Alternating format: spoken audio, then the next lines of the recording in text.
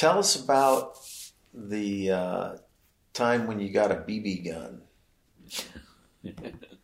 I didn't have my BB gun in a very long time.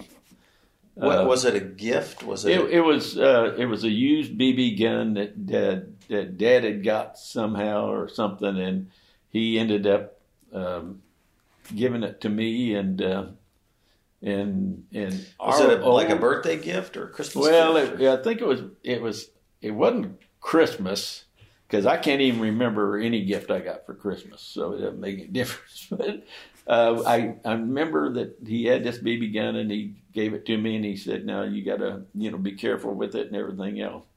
And we had it, I had it for a little while and everything else, and then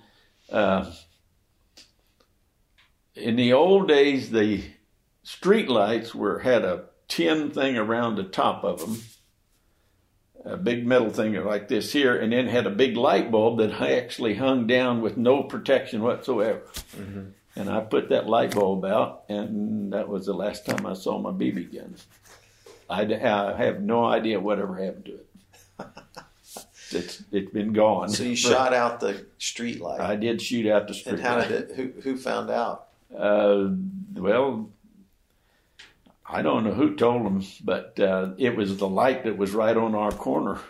So somebody told on you. I think Mrs. White, that lived across the street on the first house across the street, told Mom, and that was it. Okay.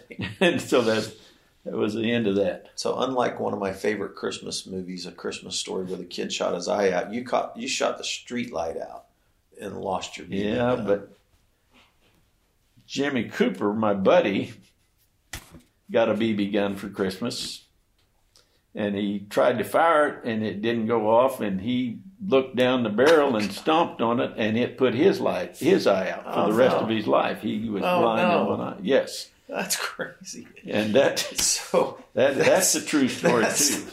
That's where the Christmas story, you'll put your eye out story came from, right? Yeah. Oh, God. That's Jim. That's crazy. Jim, and his dad took that BB gun away from him, and he never saw it again. That's so funny.